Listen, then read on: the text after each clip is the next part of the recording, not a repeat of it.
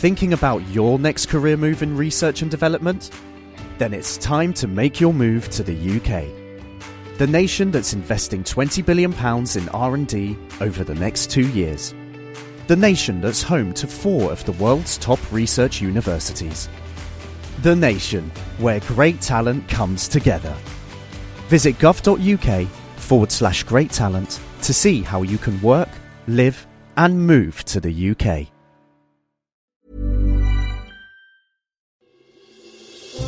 Question of the week from the Naked Scientists. Hello and welcome to Question of the Week from the Naked Scientists with me, Diana O'Carroll. This week, how the brain reads what it feels. Hi, I am Frederik Kremers. Because I am visually impaired, I read braille instead of normal text. So I was wondering, does the mind process text in a different way when reading braille?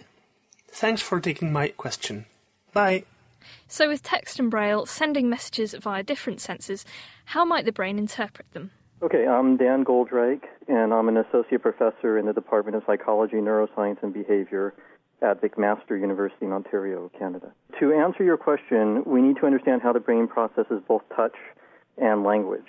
And with respect to touch, when we move our fingertip over objects such as braille characters, receptors under the skin produce electrical impulses that race at about 50 meters per second through the nervous system and up towards the brain. And this pattern of electrical impulses, a sort of neural Morse code, activates a part of the brain's parietal lobe, roughly halfway between the forehead and the back of the head. This tactile area of the parietal lobe helps to decode the neural impulses in order to infer the shapes of the objects that touch the skin. Now, interestingly, in blind people, particularly those blind from birth, touch activates not only this tactile area of the parietal lobe, but also a part of the occipital lobe in the very back of the head that is normally reserved for vision. So a blind person reading braille will experience activation of both the tactile area of the brain and the normally visual area of the brain. This unusually extensive brain activation may underlie the heightened sense of touch in blind people. However, in reading braille, the brain must not only perceive the shapes of the characters, but once it has done so, it must understand those shapes as language. And this linguistic understanding is probably not occurring in the brain areas I've just mentioned, but rather in the brain's language areas, such as the area of the temporal lobe above the ear called Wernicke's area.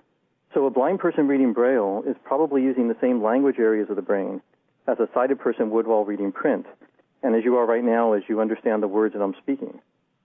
So with respect to the question, does the mind process text in a different way when reading braille, the answer is both yes and no. Blind people reading braille do show an unusually extensive pattern of brain activation, but once the brain perceives the tactile shapes, the subsequently activated brain language areas that work to understand the braille words are probably the same as those used to understand printed or spoken words.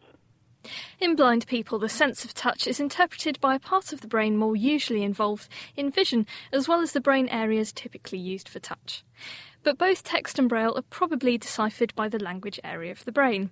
And next week, how are black holes possible if light is massless? Hi, I am Ayush Panwar, and my question is, how can light be deflected? Because according to Newtonian gravity, gravity is a property of mass. Then how can light, which is considered massless, be deflected due to gravity? How is it that light bends due to gravity when it is supposed to be without mass?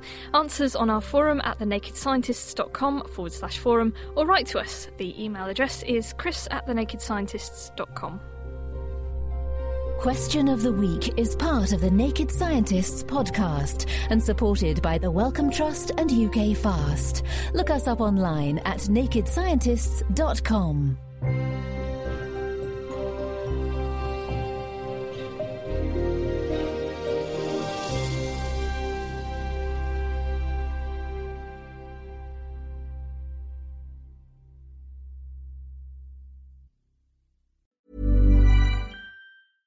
Thinking about your next career move in research and development?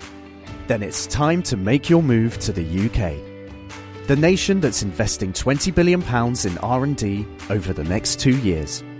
The nation that's home to 4 of the world's top research universities. The nation where great talent comes together. Visit gov.uk/great talent to see how you can work, live and move to the UK.